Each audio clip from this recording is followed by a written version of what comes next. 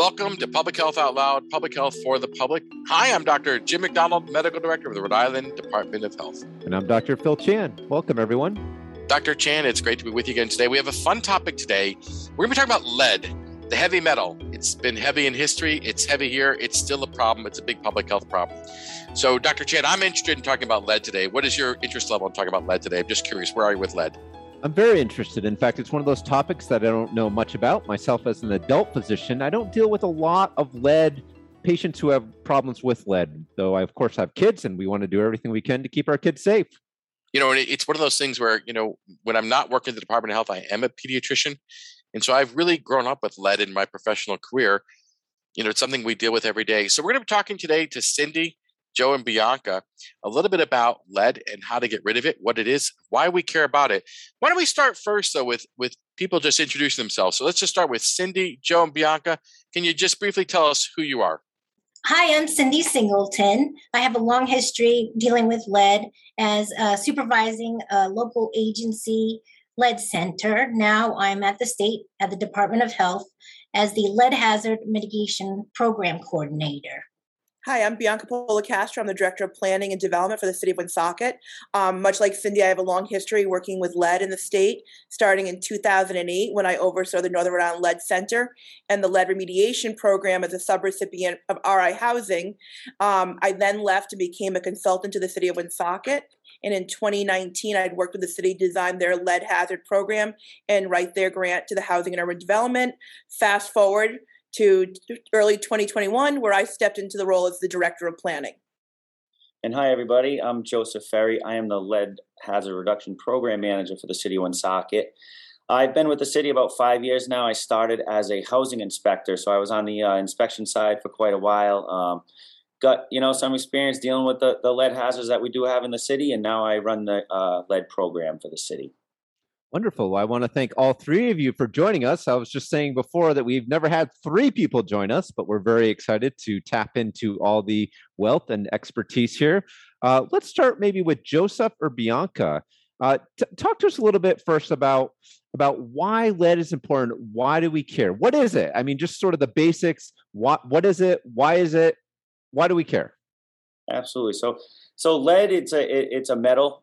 It's something that's always been used in a lot of products for pretty much as long as, people have been around it. They've used it in medicines. They've used it in a lot of product. It really just made a better product. A lot of times it created, the product to be more durable, sustainable. It would last longer. It was, lead is able to be, as a particle, it's able to be shaped. So they're able to do a lot more with it. You can fast forward it into the 1970s where they were still using lead. It was in gasoline, paint, all the way through that time. In paint, it made it to be durable out in the weather. It created more popping colors. So everybody wanted it. It was considered to be the premier product. So really, you're going to see it everywhere. Like you see unleaded gasoline. We see that. It was always leaded prior to that. So it's been around for a long time until the 70s, really 1978, where it was starting to be banned from a lot of these products. So that's where we see lead. I think there's two things to point out about lead that most people don't realize. One, as a metal-based product, even as a powder, it doesn't ever disappear completely. It can only be removed or encapsulated. It doesn't go away. And the second is to remember is that lead is sweet. And that's really important when it comes to kids and pets, because what do toddlers like to do? They like to gnaw on windowsills.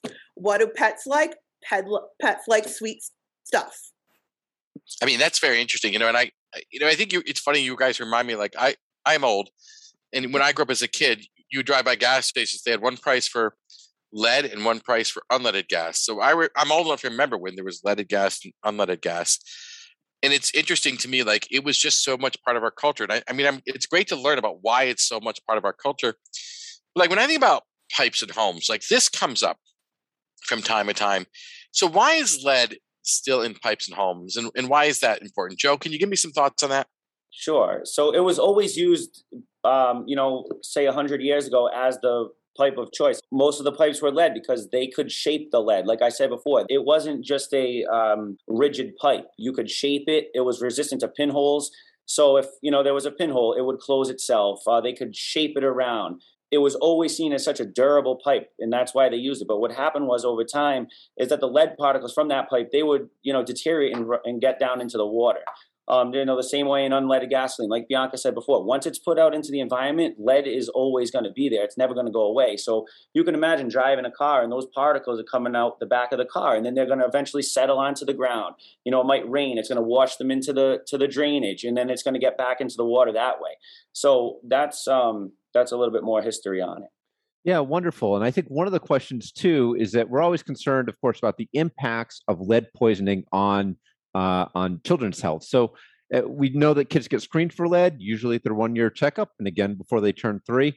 But when we think about kids and potential lead poisoning, what are we looking for? What are the symptoms? What do we see? Cindy, why don't you take that one? First, I would like to say well visits, well visits, well visits. Keep your child's well visits. If you don't feel comfortable going into your doctor's office, call them in advance, see what their sanitation practices are, see what their policies are. You may be only allowed to take one child at a time. Even a small amount has a negative effect on a child's development. This could lead to serious outcomes like learning disabilities, loss of IQ points, and reduced attention span. If your child is found to be a 5 or higher, you might want to contact early intervention. They would be a great resource for families, and they are at kids.ri.gov. Yeah, it's Cindy. I was just, I'm thinking about lead poisoning, and it's interesting you bring up that number 5. So a blood lead level of 5 or higher, it's abnormal, and that's something that requires us to at least start thinking about how do we mitigate this? How do we solve that?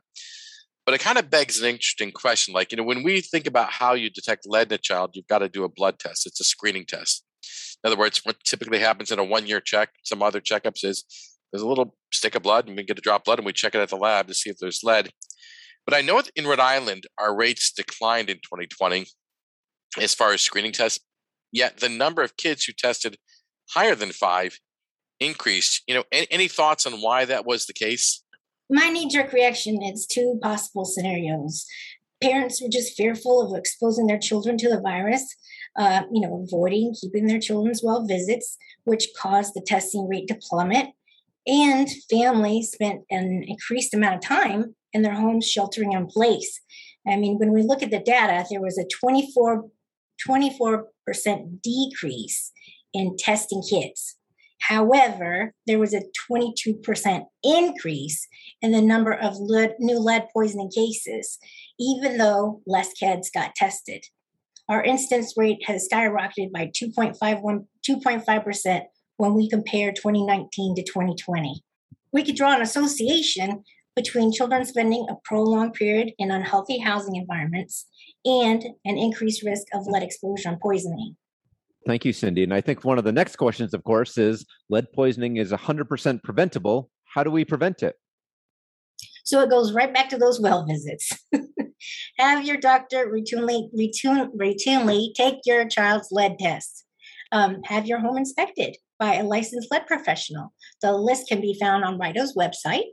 If you're renting, ask for a copy of the most recent lead inspection report for your rental unit.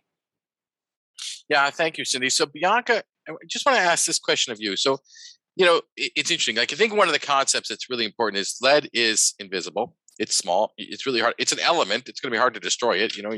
If you're washing it away, you're washing it away somewhere else.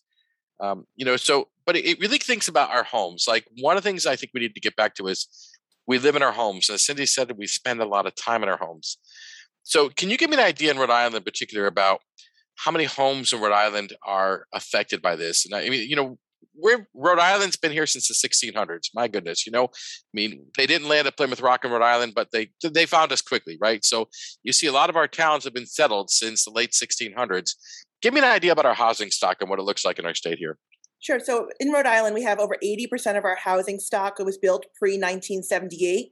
1978 was when the federal guidance went into effect, eliminating lead-based paint from products. Not necessarily lead pipes, just the paint.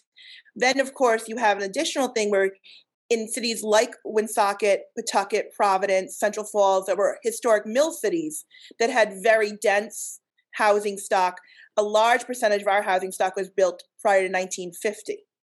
So Cindy and I both come from the non-clinical side, doctors, of addressing social determinants of health around healthy housing. And so it's not just the lead issues that we're also addressing. We're looking at lead and asthma clusters because in addition to lead pipe or lead paint, they were also using asbestos-based tiles.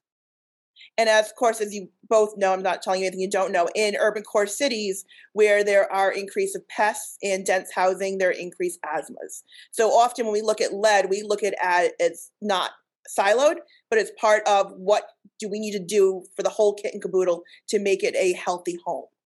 Yeah, so 1978, you mentioned that was actually the year I was born. Sounds like really a landmark year for many reasons. But let me ask you this, and Cindy, you mentioned this, but maybe Joseph, you could tackle this question in terms of house inspections, home inspections for lead paint.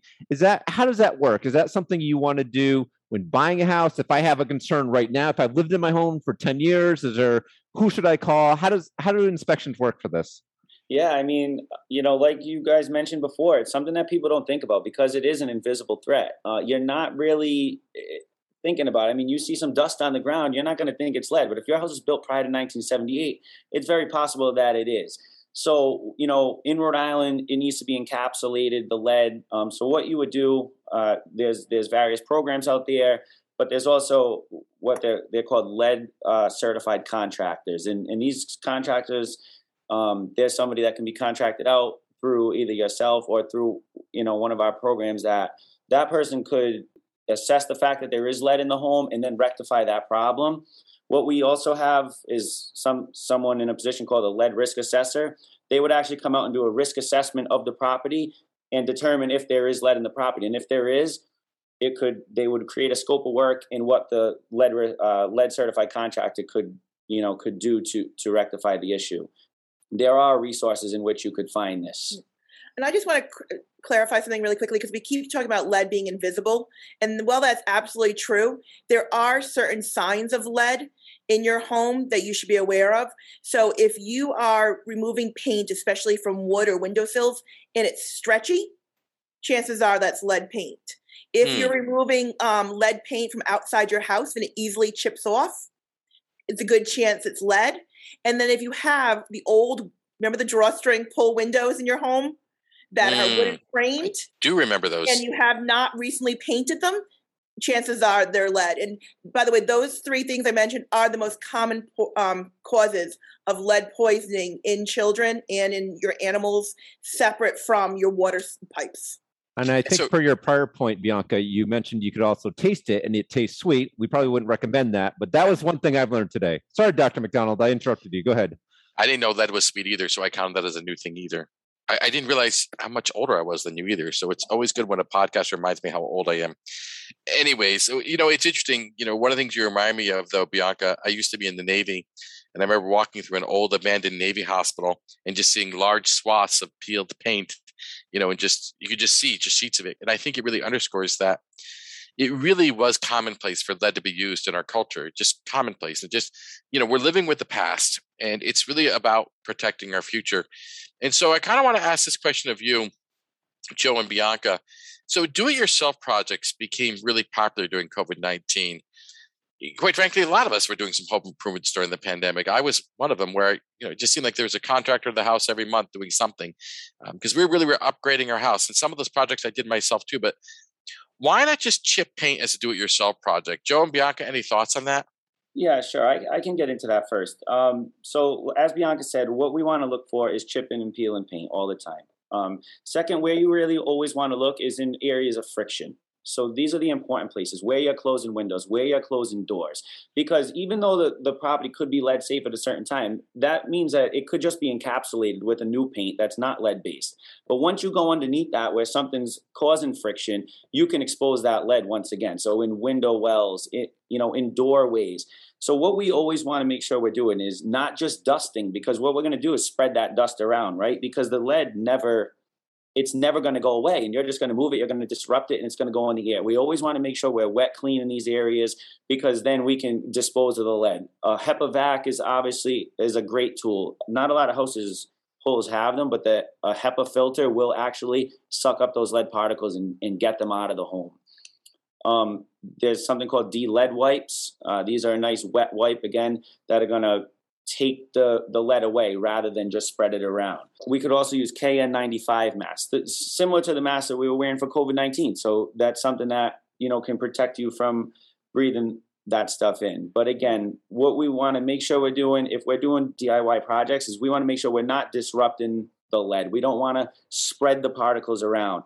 Just a quick story, like even if you have a cat and it's laying in the window well, for example, and there's all lead dust in there, and then that cat can, get up and go lay on your bed, and now it's got all dust all over its side, and it can, spread all over that comforter. So pregnant and parenting women obviously can get lead poisoned as well and pass that poisoning on to their unborn child.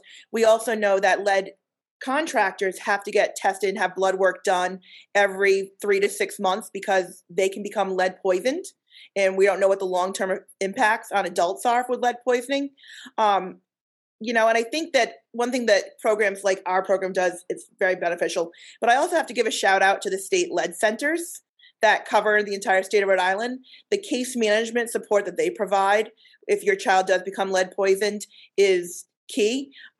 Cindy and I could probably talk about this quite a bit. Sometimes you don't know where the lead poisoning is coming from. It's not obvious. We had a client who the child was lead poisoning. The house was built after 1978. The lead risk assessors came out and did swipes. We could not find the lead in the house. And then our case manager went out and was talking with the woman's grandmother, and she's holding the toddler on her lap, and he's gnawing, teething on her bracelets. Her bracelets were produced in another country, and the lacquer they used had lead in it. And he was always with his grandmother and always gnawing on the bracelets. And we're like, can we swipe those? And sure enough, they were filled with lead paint. That's such a real life example. That's so interesting to me because you can just picture him. I can picture him in my mind. Yeah. Well, 8-month-old or toddler gumming on a little bracelet because, kids teeth on things. They go in that direction there. You mentioned case management follow-up. Cindy or Bianca, tell me more. What does case management follow-up look like? Sure. So our state is divided in regions, and there are local agency lead centers. There's a few through the community action programs that both Bianca and I have assisted with, that the case manager goes out to the family when it's not COVID time and does a home assessment, goes over nutrition, talks about risks, talks about immediate interim guidance that a parent can do. This kind of conversation went a little negative Nilly, but I do recommend if parents do see chipping, peeling paint, they go ahead and duct tape it up, put contact paper on it, or maybe move heavy furniture in front of it so the child doesn't go around it. If you have anything to add, Bianca, go ahead.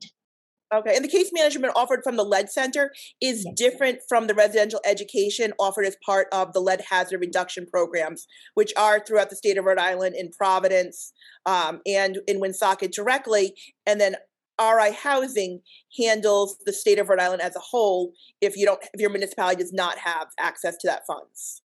And what they do is we actually go in and work with them to understand how to do the repair work, get the repair work done, where we do not provide that case management piece of it. So that's why we work part and parcel with the Lead Center. Yeah, well, thank you all. I'm gonna ask about this question just because it's sort of the biggest story of our last decade, at least that I remember, regarding lead. I'd appreciate any comments on this, but I'm reminded as we're talking about the Flint water crisis, right? That happened back in 2014 and a few years thereafter. Drinking water for the city of Flint, Michigan, was contaminated with lead, and from my understanding, thousands and thousands of children were exposed to drinking water with high levels of lead. What happened there? Is that something that we should be concerned about in Rhode Island, or any comments about that? Well, we definitely should be concerned when the water level is against the recommended lead level, parts per billion, I think it is. Again, lead poisoning is silent. It's not detected easily. Parents need to get their children tested. I'm not sure what kind of universal law they have in Michigan, but not every state is has the test, the screening required. In our state, we do.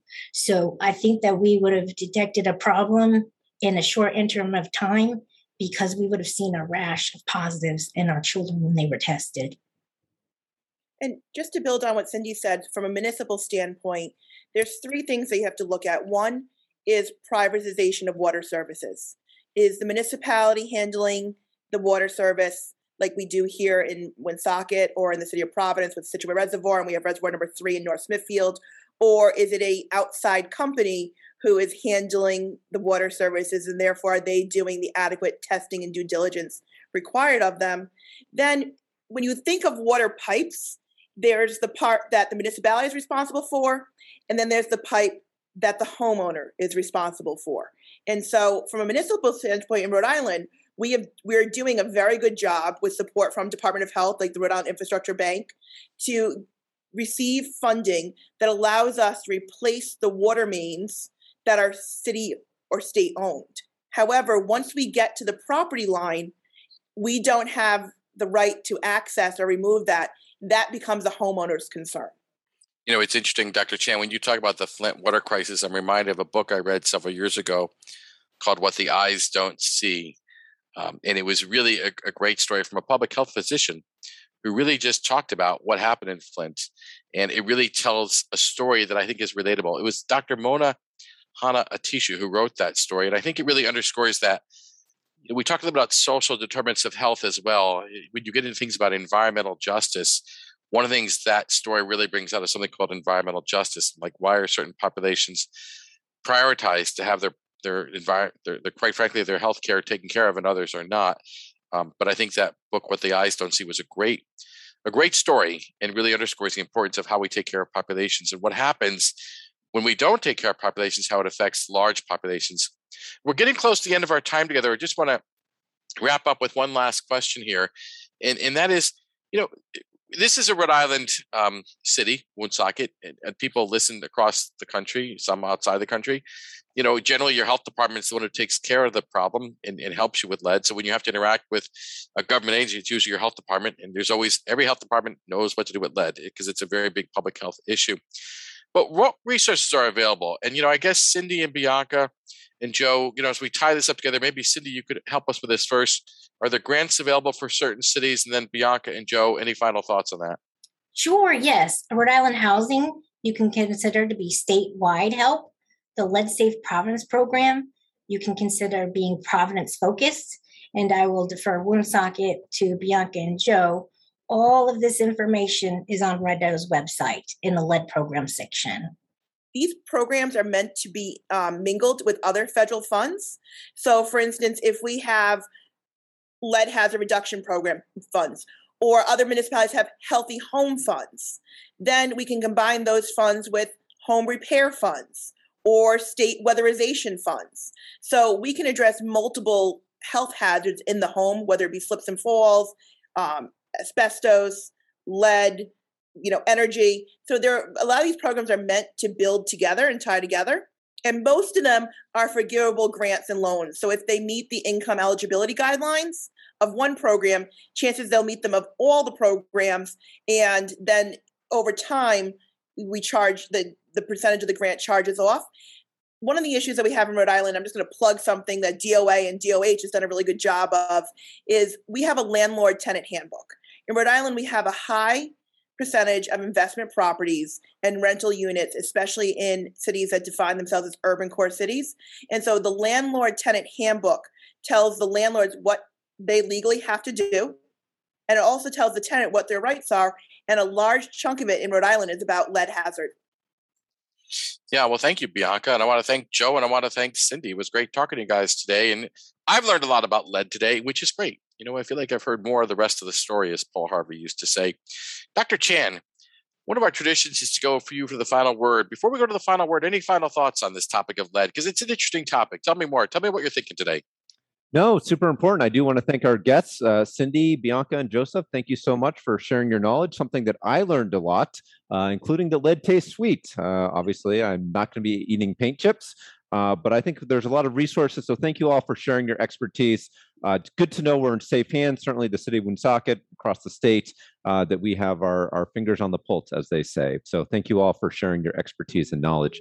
But in closing, I do want to leave folks with a moment of Zen to consider throughout the rest of your day. And here it is, a famous quote by Abraham Lincoln. We can complain because our rose bushes have thorns, or rejoice because our thorn bushes have roses.